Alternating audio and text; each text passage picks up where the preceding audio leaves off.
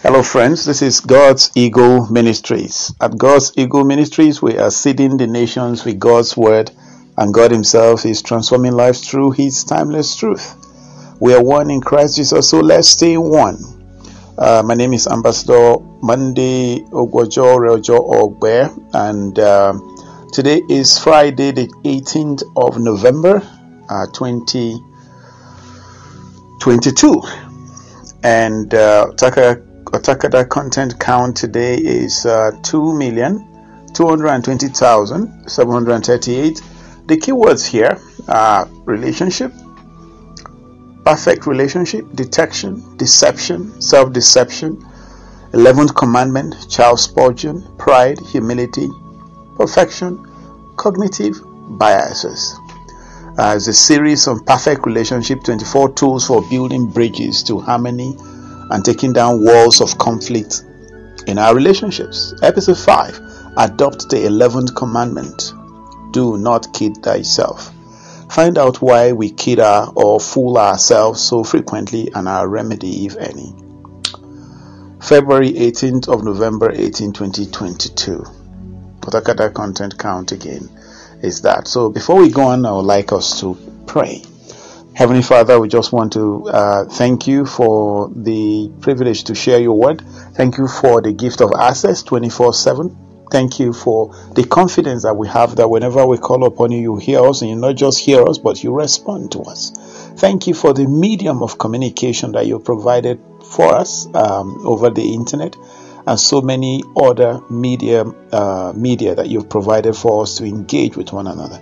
I ask, Holy Spirit, that you use this medium. I ask that your Spirit will ride upon the wings of the Spirit to the four winds of the earth, and let it reach into the hearts and the minds of people, reach into the dividing asunder of soul and spirit and bone and marrow, and let it kickstart them to be all that you've called them to be, and do all that you call them to do, to the glory of your name and our blessings. In Jesus' name. So I hide myself behind the cross. I ask Holy Spirit, breathe life upon this content. Let it bring deliverance and restoration to as many that you hear this today. And not just hear it, but make a commitment to one or two things that they will take from here and apply to their life, to their circumstances, and to their situations. In Jesus' name, amen and amen. So friends, again, a series Perfect Relationship, 24 tools for building bridges to harmony and taking down walls of conflict in our relationships. And episode 5 will give you the fifth tool. And the fifth tool is to adopt the 11th commandment. Do not kid thyself. Find out why we kid or fool ourselves so frequently and remedy, if any. Okay. Friends, if there's anything we humans have adopted to a large degree in our relationship with self and others, it is this: self-deception. Hence the title today on episode 5, adopt the 11th commandment, do not kid thyself. Find out why we kid or fool ourselves so frequently and our remedy, if any. This applies to our relationship with ourselves and others.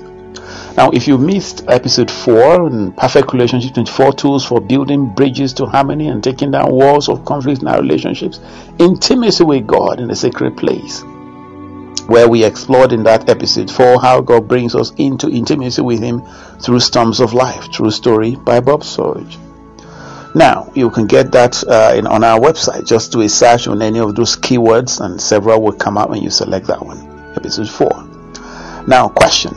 To find answers to the question of find out why we kid or fool ourselves so frequently, we took some views from the world and from Jesus Christ, Paul, and Charles Haddon Spurgeon in his sermon of July 31st, 1856.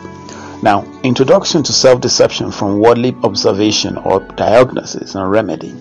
Self-deception takes place when we know that a certain thing is the case, but we convince ourselves that something else is true. We know that we've deceived ourselves this way when, for example, a romantic relationship goes sour, and we realize that we knew all along there was an issue, but I didn't pay attention. Or when we may believe in a religion or a political party or a profession for years only to find at some point that we have finally come to our senses. sweetly too, we deceive ourselves about our superiority. Most people, studies show, believe that their qualities and abilities are above average. The payoff seems to be found in our relationships with our other people. We are and always have been obsessed with reading each other, who to trust, who to help, who to mate with, who is lying, what a person's motives are, who is in cohorts with whom, who is faking an emotion, and what others are thinking about us. Underlying most of these calculations run with the twin skills of deceiving others and knowing when others are trying to deceive us. As in Femi or Joseph may look relaxed, but I get the sense that he is about to ask me to do him a big favor. Consider how much of our social conversation revolves around such detection and deception. Psychologist Robert Trivers argues that the reason we deceive ourselves is that doing so makes us better at deceiving others. Self-deception involves in the service of deception. The better to fool others. If you have convinced yourself that your child is extraordinary at the piano, or that your fiancé is perfect, you will be able to talk on those subjects without stumbling over your words, looking flushed, or showing other signs of lying. And self-deception has an added advantage. It makes our dishonesty not only more convincing to others, but also less stressful for us, since in fact, to us, it doesn't feel like deception at all. In Psychology Today, an article posted in February the 5th, 2019 by Karen Wu, PhD, The Modern Heart, 4 Ways Our Brains Fool Us When It Comes to Love. Could your cognitive biases be keeping you from finding the one? Before I go into Karen Wu's post, I would like to bring to you the meaning of cognitive biases mentioned by Karen in the title above, and you will see these in this post. A cognitive bias is a systematic error in thinking that occurs when people are processing and interpreting information in the world around them and affects the decision and the judgment that they make. I repeat that again. A cognitive bias is a systematic error in thinking that occurs when people are processing and interpreting information in the world around them and affects the decision and judgment that they make. The human brain is powerful but subject to limitations. Cognitive biases are often a result of your brain's attempt to simplify information processing. Biases often work as rules of thumb that help you make sense of the world and reach decisions with relative speed. Some of these biases are related to memory. The way you remember an event may be biased for a number of reasons, and that in turn can lead to biased thinking and decision making. Other cognitive biases might be related to problems with attention. Since attention is a limited resource, people have to be selective about what they pay attention to in the world around them. Because of these, subtle biases can creep in and influence the way you see and think about the world. Now, in this introduction to Karen's post, be attentive to the worldly reasonings and why we kid ourselves in relationship with self and also with others. She wrote, and I quote, "Use your head, not your heart." Many of us have been told that our brains will lead us down the right path. But are our brains really so wise in matters of love, or do they lead us astray? In the past few decades, our researchers have discovered that we are not as rational as we think. We have all sorts of biases that may help us in one realm but harm us in another.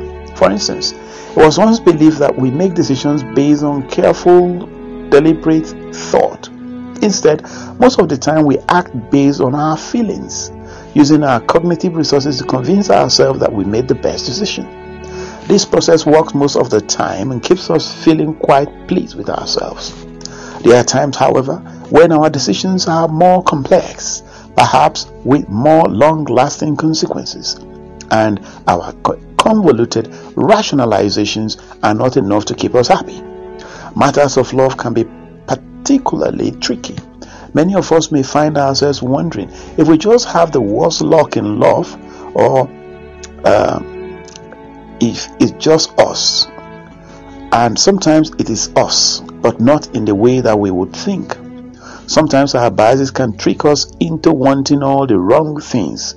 Below are 4 ways that our brain fools us when it comes to love. Number 1, we think we know what we want, but we don't. Perhaps you know someone who insisted that they were looking for something specific in a partner, maybe a certain body type, a specific height, or even a particular occupation. But instead, they ended up madly in love with someone who was a complete opposite. This is not uncommon. The reality is that many of us have no idea what we really want. In my recent speed dating study, Asian Americans reported that they would prefer to date someone of their ethnicity. At the actual speed dating event, however, they did not act upon their reported preferences and were not more likely to offer in-group members a second date. In another study, men thought that they were attracted to intelligent women, but actually found them less attractive in real life. Psychologists have explained these phenomena through the hot-cold empathy gap. According to the hot-cold empathy gap, we anticipate our decisions in a cold, rational state, failing to account for the emotions we go through when we actually make our decisions. When we actually act, we are in a hot state, driven by visceral desires. In my study then, perhaps participants were dutifully thinking of their parents and their expectations when they reported their preferences. But this thought disappeared when they sat across from their speed dating partners and felt the full force of attraction. Number 2, in Karen Wu's why people do what they do. We like more choices, as many as possible. We like choices. We think that choices give us freedom and allow us to maximize our happiness. And we think that we will enjoy having many choices until we actually get them. Another example of the hot-cold empathy gap. The truth is, choices can be very bad for our well-being. In the face of too many choices, we often freeze, a phenomenon known as choice paralysis or choice overload. We fail to make a choice. Those of us who are popular may experience an overwhelming flood of suitors and decide that the best thing to do is not commit. It's to not commit, even if we really want love, because how can we possibly choose? Those less popular may succumb to the illusion of choice, all those potential partners that we can swipe right on. When we experience a little bump in a budding relationship, all these other fish in the sea tempt us and make us think about what could be. Number 3, we try to be rational by keeping our options open. We keep our options open because we don't want to miss out.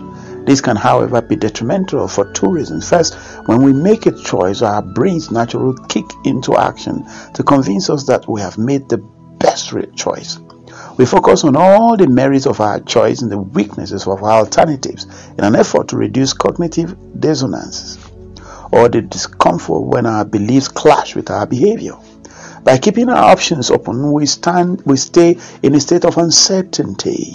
For instance, say that you have committed to your new partner and then discover that they have a really unappealing habit. Your brain might kick into action, convincing you that this habit actually doesn't bother you. Or it might convince you that this means you just love your partner that much. With other options available, you will instead struggle to decide whether you should be turning to someone else. Second, keeping our options open keeps us from properly investing in a relationship. How can we expect a relationship to flourish when we are only putting in a fraction of our efforts? Number 4 of Karen Wu's explanation, we stay with the wrong people because we don't want our effort to go to waste. Putting in effort is great to a certain point. Putting in effort tends to make us happier in our relationships due to a combination of cognitive dissonances. The more we put in, the more we like something, and relationship grow. However, sometimes we stay with the wrong people because of a sunk cost. You may know that the relationship won't work, but you don't want your time and effort to go to waste. You end up staying, and it becomes harder and harder to leave. Most of us also have a dose of unrealistic optimism that further fuels the flame. It's clear that our minds play a lot of tricks on us. Sometimes it's a good thing, but sometimes it's not. It's up to us to take a cold, hard look at ourselves and ask whether we are truly operating in our own best interest. Once we determine that we are, we can let our guards down, be content as a fool in love. That ends the psychologist's prognosis on the worldly scale. Now, for a relationship to work, we must come to the point that we accept that we are all flawed vessels. This is my explanation, drawing from scripture and experiences. Humility demands that we accept this as fact, and the Holy Spirit can then work with us to come to the point of repentance that leads to transformation. But we will not, because we are full of pride and arrogance. As the scripture says, God resists the proud and gives grace to the humble. Humble yourselves under the mighty hand of God, and He will exalt you in due time. Same thing was repeated by Apostle Peter and James. So let's look at those scriptures in 1 Peter 5:5-6, New King James Version. Likewise, you younger people, submit yourself to your elders. Yes, all of you be submissive to one another, and be clothed with humility, for God resists the proud and gives grace to the humble. Therefore humble yourselves under the mighty hand of God, that He may exalt you in due season. And James chapter 4 verse 6-7. But He gives more grace. Therefore He says, God resists the proud, but gives grace to the humble. Now verse 7 says, therefore submit to God, resist the devil, and he will flee from you. Other scriptures that talk about humility and pride in Psalms 138 verse 6. For though the Lord is high, He regards the lowly, but the haughty He knows from afar. Proverbs 29:23 says, a man's pride shall bring him low, but honor shall uphold the humble in spirit. And then Matthew 23:10-12 says, King James Version, neither be ye called masters, for one is your master, even Christ. But he that is greatest among you shall be your servant. And soever shall exalt himself shall be abased, and he that shall humble himself shall be exalted. This is Jesus speaking.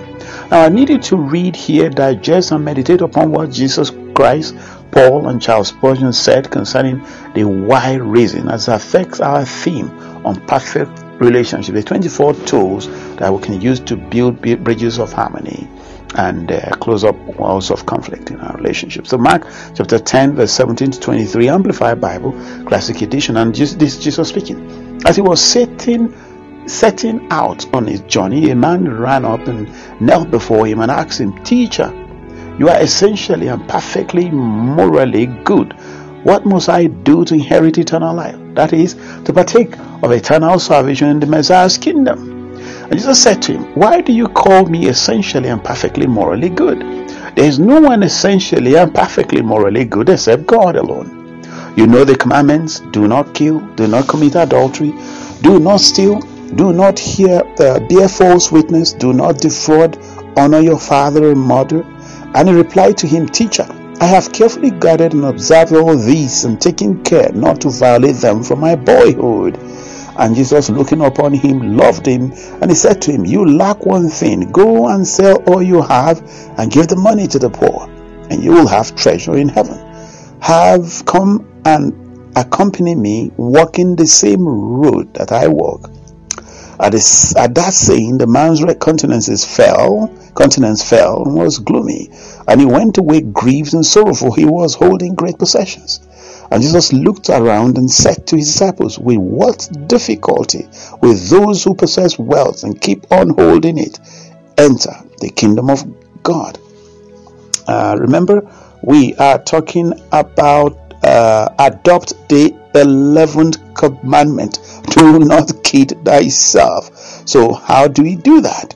And why is that? So Matthew 5:4 verse 8, we're looking at Jesus' perspective now.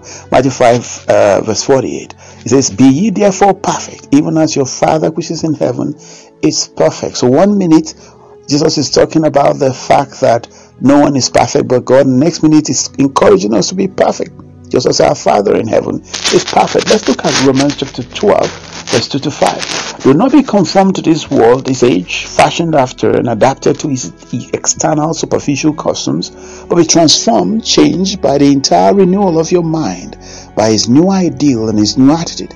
so that you may prove for yourselves what is the good and acceptable and perfect will of God, even the thing which is good and acceptable and perfect in His sight for you. For by the grace and merited favor of God given to me, I warn everyone among you not to estimate and think of himself more highly than he ought, not to have an exaggerated opinion of his own importance, but to rate his ability with sober judgment, each according to the degree of faith apportioned by God to him. For as in one physical body we have many parts, organs, members, and all of these parts do not have the same function or use, so we, numerous as we are one body in Christ, the Messiah, and individually we are parts of one another, mutually dependent on one another. Our perfection is not in ourselves, but in Christ's finished work.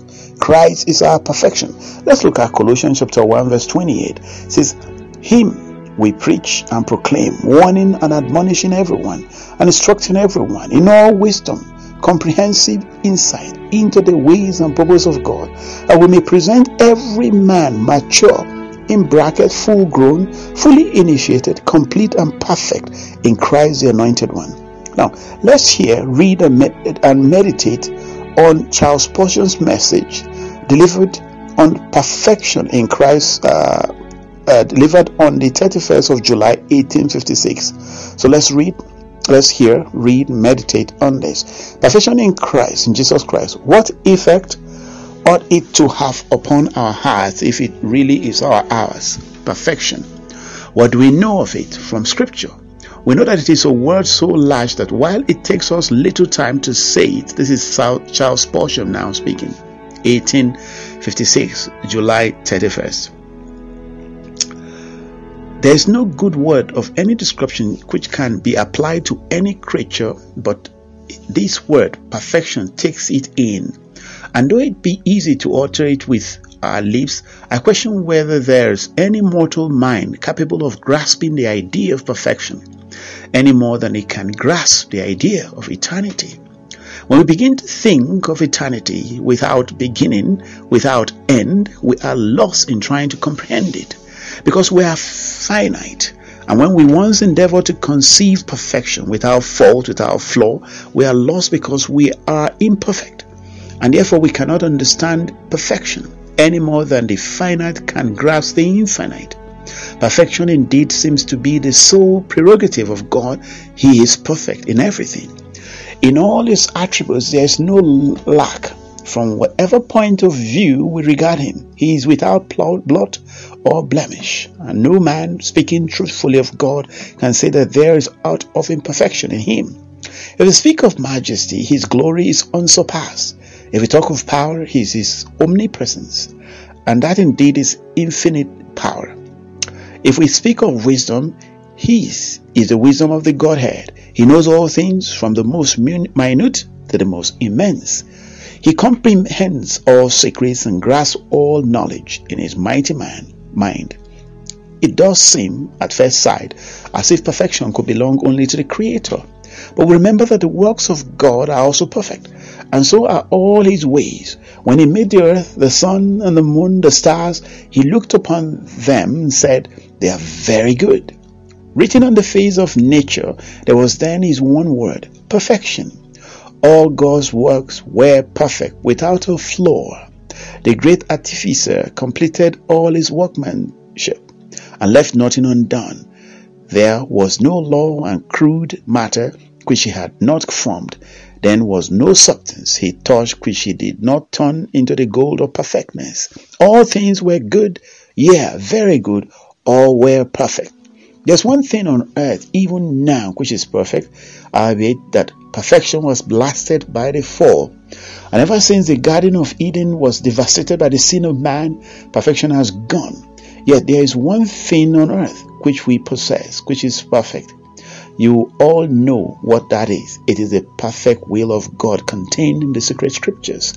He who will be able to spell perfection in mortal language must read the Bible through, for he will find it perfect in all its parts, perfectly true, perfectly free from all error, perfect in everything that is necessary for man to know perfect in all that can guide us to bliss, perfect in all that can warn us of the dangers on the road.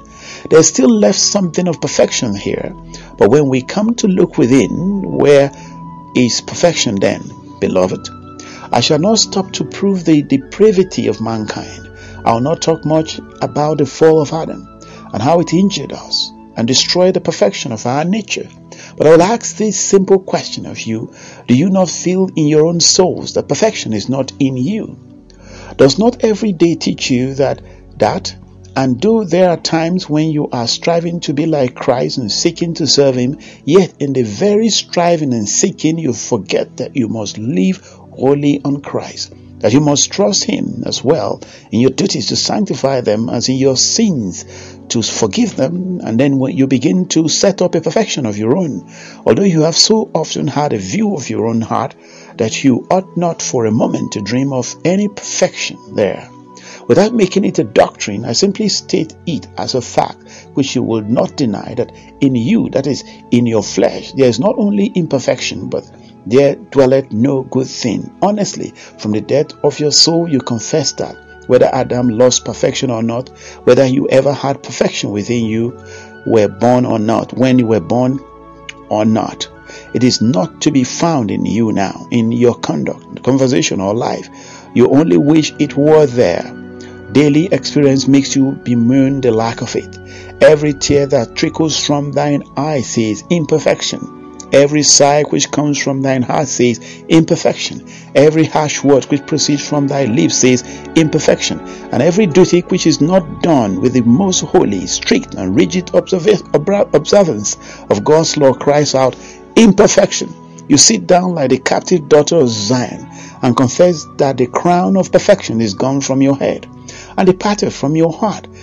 Guilty you must lie before God, for perfection is not in you. But then, while speaking of the doctrine of perfection, we must remember that according to the sacred oracles, perfection is absolutely necessary for all who hope to enter heaven. We may have lost perfection, but that does not alter God's demand for it. It may be impossible that we should ever be perfect in ourselves, but God demands that we should be perfect. The holy law was given by God, and if we wish to be saved by it, we must keep it perfectly. No man who is not perfect can ever hope to enter heaven, unless he can find perfection somewhere, in another. If not in himself, he must be irretrievably ruined and driven from God's presence. No man under the sun can ever walk the starry plains of heaven or tread the golden chutes of bliss until he gets perfection somehow or somewhere. Let me tell you why. First of all, it would be unjust in God if He did not punish man if he is not perfect. God required of all men originally that they should keep His law entirely. Now, if a man is not perfect, it stands to reason that he must have broken God's law, otherwise he will be perfect. Having broken it, God has said, I will punish sin. The soul that sinneth, it shall die. And with reference to the Most High God, we say it, if He does not punish every sin, He is not a just God. If He does not exact the punishment for every transgression, there is a plot upon His extortion. The whiteness of His throne is tinged with stains, and is no longer that awfully, severely just God we have considered Him to be. I tell thee, man, the very nature of God demands that thou shouldest be punished if thou art not perfect. If but one sin has been committed by thee, thou hast broken the tablets of God's commandments, and thou art guilty of all. But it is not merely one sin that thou hast committed, but 10,000 times 10,000 thou art far from perfection.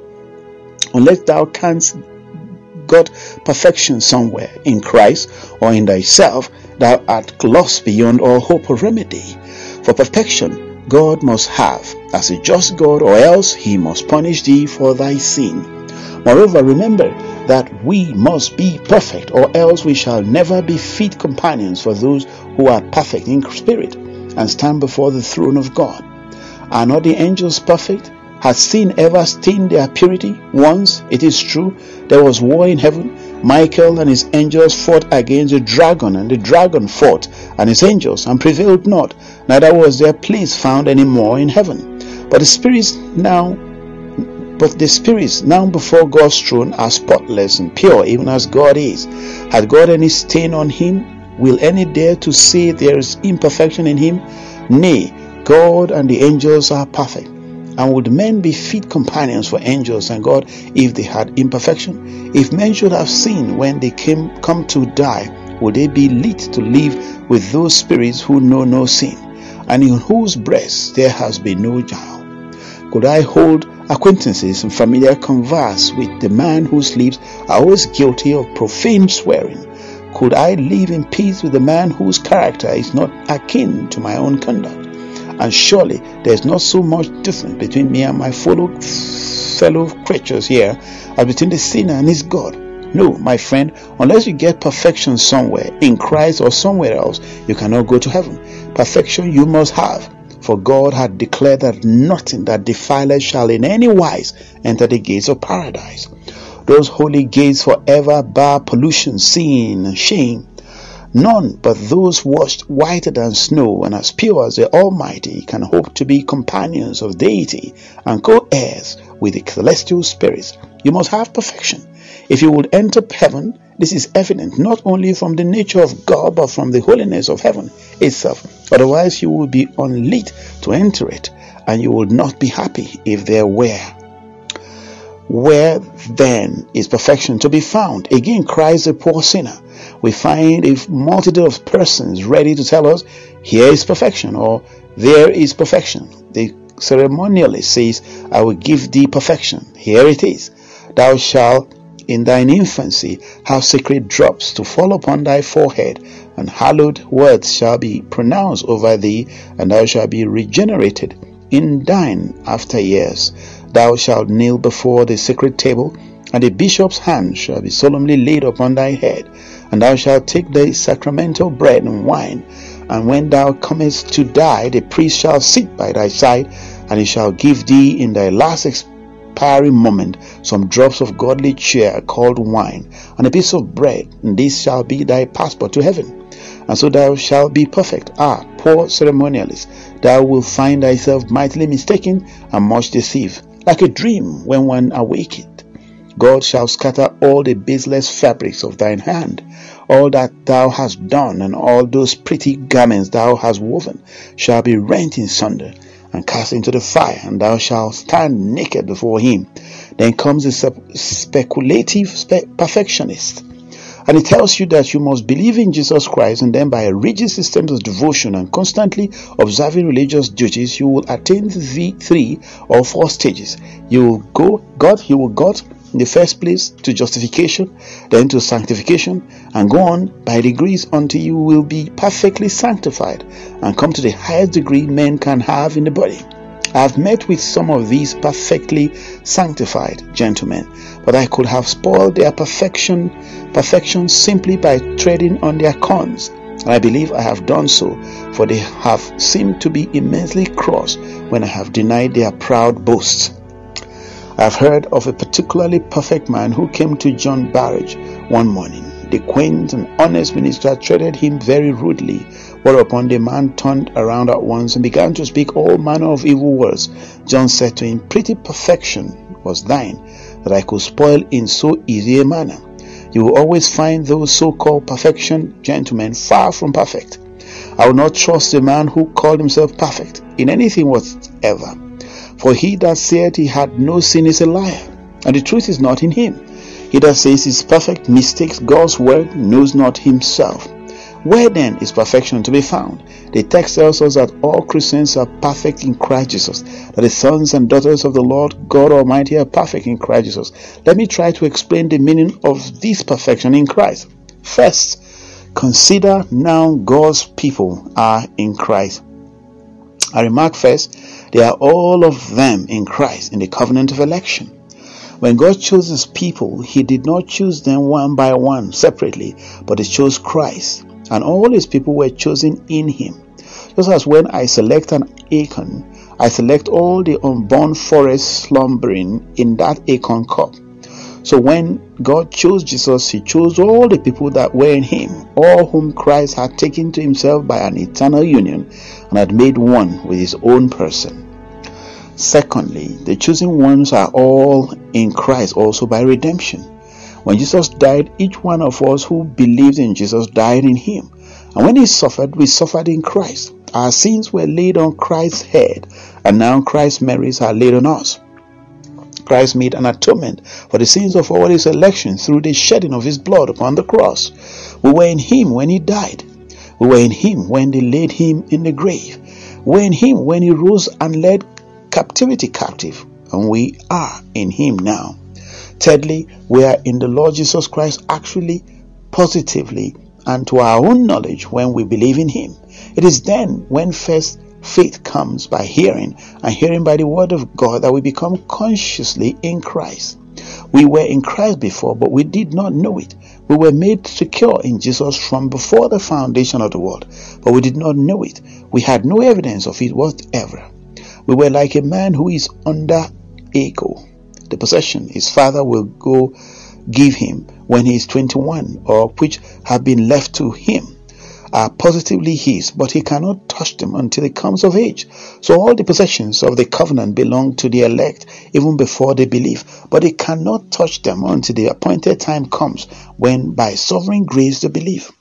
A man who has not attained his maturity cannot get much comfort from what he is to have when he comes to full age. He cannot live on it. He cannot be supported by it. So the Christian cannot food on what he has not received. When we have faith, then we come into our inheritance. The moment we believe, we have attained full age. We are no longer under tutors and governors and schoolmasters, but we are brought to Christ. We have perfect ego, and then we are said to be in Christ. The moment a sinner believes, then he is in Christ, and no man whatever has any right to make any pretense that he is in Christ until he believes, until he has surrendered himself to Christ, until he has given himself to Jesus to be saved by him, to serve him, to live for him, and at last to die in him and live with him forever. So the doctrine of our text is that every man who is in Christ is perfect. That's number 2. Does not this startle us? The majesty of our text demands someone who could discuss with eloquence. Yeah, it needs an angel to proclaim his glorious morning. Believers are in Christ perfect, every one of them. There is newborn child of God. It may be only 10 minutes since he put his faith in Jesus Christ. Before that time, he had been a drunkard, a swearer, a blasphemer. But yet I tell you, if that man has really believed and is in Christ, he is perfect in Christ. There is another man who has been a backslider. Once he walked in God's way, but he has been suffered to wander from the faith. Now God is bringing him back. He is laying hold on him, and the man is weeping and repenting and crying out. His bones are broken through the fall. His soul is sore and sick, even unto death. See him as he stands with tears of penitence coursing down his cheeks.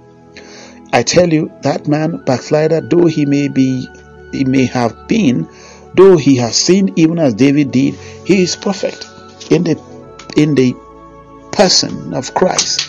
There is another, a gray-headed old man. Long has he fought his master's battles. He has received many a wound and scar, and the troubles and trials of his mortal life have greatly weakened him. If you ask him whether he is perfect, he tells you, nay, from the crown of my head to the sole of my foot, by nature I feel disease. In me, that is, in my flesh, dwelleth no good things. He disclaims all righteousness of his own, all trust in himself, all hope out of Christ. I tell you, that old man is perfect in Christ. I care not what may be his frailties, what may be his weaknesses. He is perfect in Christ. And then, O Christians, what thy sins are many, what thou infirmities beset thee. Thou hast a hasty temper. Though thou hast a hasty temper, and perhaps the loss of flesh sometimes rise, and only preventing grace save thee from going astray. What though evil thoughts cross thy mind, and today thou art bemoaning thy sad case, and crying out, O wretched man that I am, who shall deliver me from the body of this death? I tell thee, Christian, thou art complete in him. Thou art perfect in Christ Jesus, being washed in his blood, clothed with his righteousness, united to his person. Thou art at this moment perfect in him. There's one passage in Solomon's song which once flashed on my mind with great brilliancy when I was reading that blessed canticle. It says, "Thou art all fair, my love, there is no spot in thee." That is Jesus Christ talking to his church. He says, "I am black because the sun had looked upon me." She acknowledges her own imperfections and her want of beauty, but Jesus Christ says, "Thou art all fair, my love, there is no spot in thee." Looking at his church, from the crown of her head to the sole of her feet, he sees not a blemish because she is in him. She is in him. She does not stand in herself. Her divisions and the sins of her members and of all her ministers are sore blemishes if you look at her with the eye of the world or with the eyes of Christians. But if you look at her in Christ, all her blemishes are gone. She is covered with a robe that makes her shine like a queen. Though her old garments may have been those of beggary and ruin, she had now the garments of majesty and light. Ye are complete in him. Ye are perfect in Christ Jesus. Me think it will be very hard to make some who are the Lord's people believe this. Some of you are drudging on in bondage because you do not understand justification by faith completely. And I believe that the great fault of the ministry of our days is that complete justification in the person of Jesus Christ is not preached in all its length and breadth. Because there are some ministers who, while preaching it, say things which have a tendency to lead men to lasciviousness.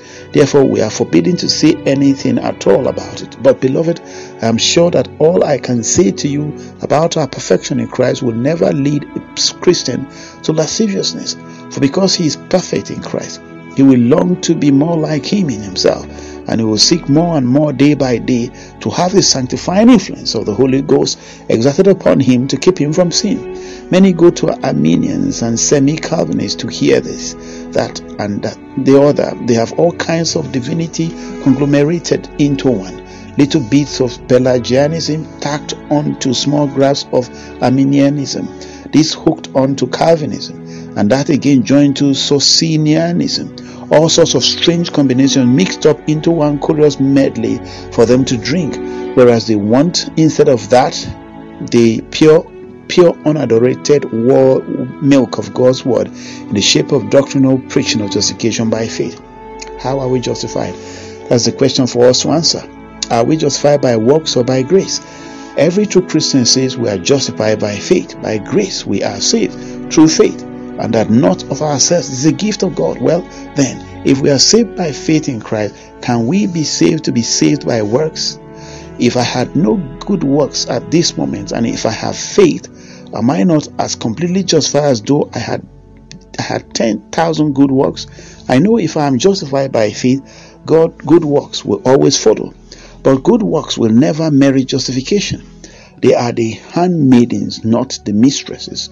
Faith in Christ is the foundation, the cornerstone and the top stone of justification.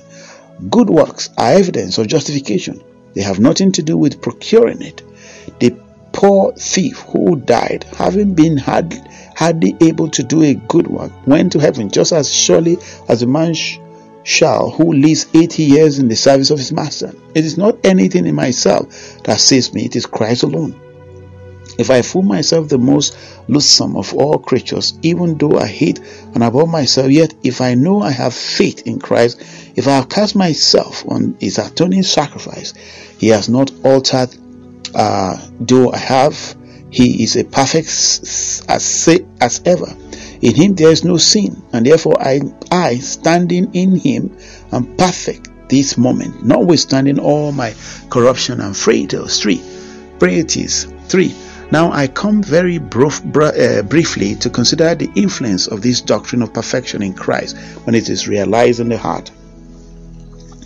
I know that at the outset, some who will say that this doctrine stated so broadly must necessarily lead persons to imagine that good works are of little service. I ask them if they ever read any of the Luther's writings, whether they have noticed how broadly he speaks concerning good works and their righteousness of the flesh. If they have read his writings, they will find that as a Protestant and a follower of Luther, I have not overstepped the mark. And if they will turn to the epistle to the Romans, they will see how Paul declares, and if by grace, then is it no more of works? Otherwise, grace is no more grace. But if it be of works, then it is no more grace. Otherwise, work is no more work. If they will read the other episodes, they will see that I might have said even more upon this theme. I deny that this doctrine has any tendency to lead me to sin. I can speak for myself. So far as my own life is concerned, I always find myself most holy when I know myself to be most unholy. I can live most like Jesus when I live most on Jesus and most out of Jesus, of myself. When I say I must live on Christ alone, I must rest on Him solely for salvation, and believe that however unworthy I am saved in Jesus, then there rises up as a motive for gratitude this thought: will I not live wholly to Christ? Will I not love Him and serve Him, seeing that I am served by His merits? That is the strongest tie to the virtue and the greatest bond to a holy life. And let me tell you the next effect of this doctrine. It gives a Christian the greatest calm, quiet, peace, and peace. How often are the saints of God downcast and sad? They ought not to be so. I don't know how long they would be if they could always see their perfection in Christ. I know you have your corruption men who always preach corruption and nothing else, telling you about the depravity of the heart and the innate evil of the soul. I like to read their works and to hear them, but I like to go a little further and to remember that I am perfect in Christ Jesus. I do not wonder that those men who always dwell upon corruption should look so sad and seem so miserable. But I do think if a man could always see his perfection in Christ, he will be happy. What thought distresses afflict me?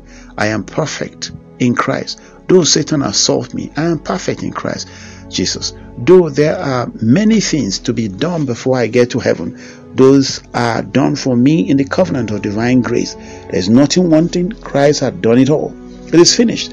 Hear the dying Savior cry. And if it is finished, then am I complete in Him and can rejoice with joy unspeakable and full of glory. Poor Christian, thou art perfect in Christ. Tried Christian, thou art perfect. Tried Christian, thou art perfect in Christ. If the Holy Ghost does not apply this truth to thy soul, if thou wert in the very caverns of the ocean, it would be enough to carry thee up to the stars for joy to think that thou art perfect in Christ. There are some who are conscious that they have no perfection, but are covered with sin from head to toe. There is a poor wretch who has crept into this chapel tonight and has felt that he would crawl down a mouse hole or stay in any corner of the building if he might but hear the sermon. He felt it was too hallowed a place for him to sit down in it. He was almost ashamed to stand in the company of the saints. He believed himself to be such an unworthy sinner. I tell thee, friend, if thou art a poor script, low condemned sinner, thou shalt yet be able to see thyself perfect in Christ Jesus, man. Doth not this make thine ears tingle? Doth not thy heart leap for joy at the very thought of it? Black as thou art, thou shalt be white one day. Filthy as thou art, thou shalt yet be cleansed. Even as thou art, thou shalt be made good. Yet, however enormous thy transgressions, however black thy crimes, thou mayest even have been a murderer, but Christ's blood can wash the blood off thine hands. Thou mayest have been a thief, but Jesus Christ restored that which He took not away, and He will forgive even thy sin. You may be the vilest one that ever disgraced this earth. You may be the walking nuisance in the very street. Yet, I tell you, if you believe in Jesus Christ this night, you shall go away perfectly clean. Or it is marvelous. Oh, it is marvelous. This salvation. Christ takes a worm and transform it into an angel. Christ takes a filthy thing and makes it into a cherub. Christ takes a black and deformed thing and makes it clean and matchless in His glory, peerless in His beauty, and fit to be the companion of seraphs. O my soul, stand and admire this blessed doctrine of perfection in Christ Jesus. What thought thou art shouldest become more pure and pure every day. Yet perfection will still be beyond thee. The heights say perfection is not in them. The depths say perfection is not there. The caverns in the bowels of the earth tell us perfection is not in us. Perfection in the person of Jesus Christ alone. O Christian, think of this. The robes of Jesus are put on thee. The royal crown Christ Jesus wore is now, to God's eyes, on thy head. The rope of Isaac, which once he had upon his shoulders, is now undying. His shoulder sandal is dying. The golden zone, his belt of glory, is dying. The matchless purity of his sinless life is dying. Everything that Christ has is dying. Thou art perfect in him. There is nothing thou canst want which he cannot give thee. If thou goest to his storehouse with a large list of thy needs, saying, I want this or I want that, it is all there.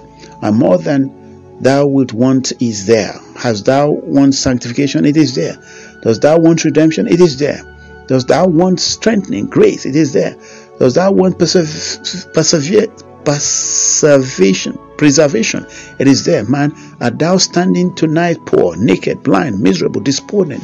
I say, be not so foolish as to remain in all thy poverty and wretchedness when thou mayest be rich. Why, Christian, art thou now poor, ragged, stripped? Dost thou see the hole in that wall? It had a mark upon it, the shape of a cross. I will lend thee the key called promise. Go insert it in the keyhole, and when thou openest it, whatever thou wantest thou shalt find. First, there is a bath of gold. In it thou shalt be washed and become white. Further on there hangs a robe, and though thou art now naked, thou shalt put it on. There's a crown for thee to wear, and there's everything else thou canst want. If thou wantest bread, thou shalt find it, for it is said, bread shall be given on him, his water shall be sure. If thou needest comfort, it is there, for Christ is the consolation of Israel. If thou wantest forgiveness, it is there. All things are wrapped up in Christ. This morning my eyes were dazzled when I saw the Queen's plate. I am not much of a believer in the Queen's plate or anybody else's plate. When I saw things of so much value, the precious jewels that sparkled here and there, I wondered at their amazing costliness and could not guess how much they would come to if they were all sold, and the money given to the poor, which I rather felt inclined to wish they might be. But if I were once to get to see all the riches of Christ, could I tell you how large his riches are? I should have to hold up my hands in astonishment and say, as I took up one mercy after another, this is a golden mercy. How much is this worth? I should be unable to tell you the value of any one of them. The angels will say, do not try to estimate those precious things, for they had to be bought with Christ's blood. And until you know the price of blood divine, you cannot tell the value of these mercies. Now, to wind up my discourse, let me inquire, who of you can take to yourself this blessed doctrine? How many of you are perfect in Christ Jesus? Some man says, I think I am perfect in myself. I am as respectable a gentleman as anybody living. I am not going to be insulted by any of your nonsense. I am at least as good as other people, and perhaps rather better. And I do think if heaven does not go by favor, I most certainly shall get in. So I feel myself to be very good and righteous. Then hear the voice of Jesus. Woe unto you, scribes and Pharisees, hypocrites! For you are like unto whited sepulchres, which indeed appear beautiful outward, but are within full of dead men's bones, and of all uncleanness. Even so ye also outwardly appear righteous unto men, but within ye are full of hypocrisy and iniquity. Verily I say unto you, that the publicans and the harlots go into the kingdom of God before you. Another says, perhaps in Christ Jesus. No, sir. Another says, perfect in Christ Jesus. No, sir, that I am not. I know I have no interest in the blood of Christ, and if I were to say I had, it would be a bare-faced falsehood, and my conscience would cry out against me. There is something in my heart which would forbid my lip to say it. Then pray, do not say it, dear heart, for I would not have you speak what is not true. If you feel that you have not any interest in Christ, say so to your own souls. It is best for you to look the matter in the face. You say you do not know what Christ died for you, or you say you do not know that Christ died for you. You say you are sure that you will sink into eternal torment if you die tonight. Well, take that thought home to thy heart, and for half an hour think it over. Am I out of Christ? Am I a condemned sinner? And if I were to die, I feel I should sink into hell. Do not be afraid of the thought. Do not be like the man who says, I will not have that thought anymore. But be honest with yourself. What is the good of cheating yourself? Do deal fairly with your own souls. It never does a man any hurt to examine his books and see if his accounts are all right. If he's a bankrupt, he will not lose anything by knowing it. If he's insolvent, he will get God no richer by hiding it from himself. You may say, it's true, I am a lost and condemned sinner. Well, the thought will bring you to your knees and you will cry, oh God, give me an interest in Jesus Christ. And that mighty God who always hears prayer will save you, and you shall go on your way rejoicing and triumphing in Christ. There is one who, when I ask the question, art thou perfect in Christ Jesus, will reply, I trust I am. By humble faith, I lay my hand on the head of Jesus, and I know that I stand perfect in him. Then, my brother, give me your heart. Let us shake hands tonight. Oh, it is a sweet brotherhood, the brotherhood of the perfect in Christ Jesus. You are perfect in him. Then, my brethren, just wipe those tears away. You are perfect in Christ. Do you know what poor sinner says? He says, oh Lord, if I could say that, I would not care about health. I would not care whether I was in poverty or whether I was rich. He thinks if he only knew himself to be perfect in Christ, he never would be miserable as long as he lives. Then why, beloved, are you down in your spirit while you are perfect in Christ? Why do you lie on the ground? It is time for you to take your harp from the willows. If you are perfect in Christ, I can see no room for sadness. Suppose that you are going to a poor house where you have not a bit of fire. Never mind, you can say, I am perfect in Christ. Perhaps you will scarcely know where the next meal will come from. Let this thought cheer you, perfect in Christ. Though the wind may come and blow between the ridges that cover you, if you can say, I am perfect in Jesus, you can be content with poverty. Though you are in pain and tossing about in your bed, if you can say, I am perfect in Jesus, it will be like medicine to sort your spirit. And when grim death appears, you only need looking in the face and say, perfect in Jesus. In that moment, death will change into an angel. Pain will be turned into bliss and sorrow into immortal glory. God give all of you to realize that you are perfect in Jesus only, in Jesus forever. Bless is his precious name. Hallelujah to his person. Glory to his grace. Seraphs, sing out his praise. Cherubs, take up the note. Ye rocks, ye hills, burst forth into song, all ye Christians. Sing praises to him who loved us with an everlasting love, and who will carry us safe home to glory, to be with him forever and ever. This brings us to the end of today's title, episode 5 of 24 Tools for Perfect Relationship. Adopt the 11th commandment. Do not kid thyself. Find out why you kid or fool ourselves so frequently, and our remedy, if any. Until next week, stay humble and resist pride by all means, because pride is the devil's colony. Shalom, and remain in Christ. He is your perfection. So this is Ambassador Monday Ogwajo by God's Eagle Ministries, where we are seeding the nations with God's word, and God is transforming lives through his timeless truth. We are one in Christ Jesus, so let's stay one. You get our contacts at www.otakada.org, otakada.org. Our telephone number is +234-803-283-5348.